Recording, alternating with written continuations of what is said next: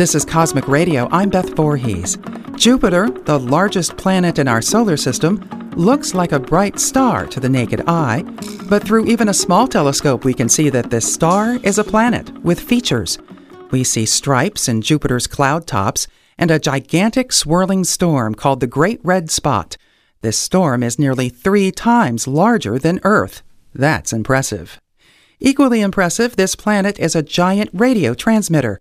Magnetic storms cause the radio emission. Like Earth, Jupiter has a magnetic field that extends far above its cloud tops, but it's much stronger. This magnetic field traps fast-moving electrons, creating displays like our northern lights and radio waves.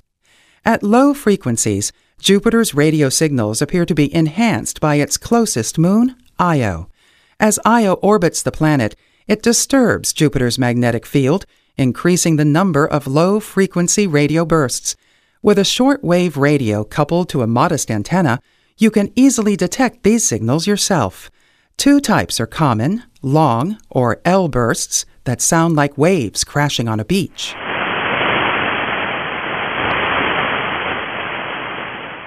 And short, or S bursts, that sound like popcorn popping.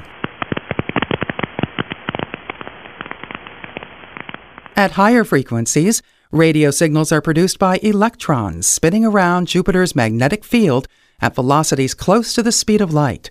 These zippy particles emit radio waves that trace large extended lobes beyond the planet itself. In false color radio images, Jupiter looks more like a large flattened salamander than the familiar striped disks seen through optical telescopes. Thanks to Radio Jove for providing audio for this program. To learn more about Jupiter, visit the National Radio Astronomy Observatory website at www.nrao.edu. For Cosmic Radio, I'm Beth Voorhees.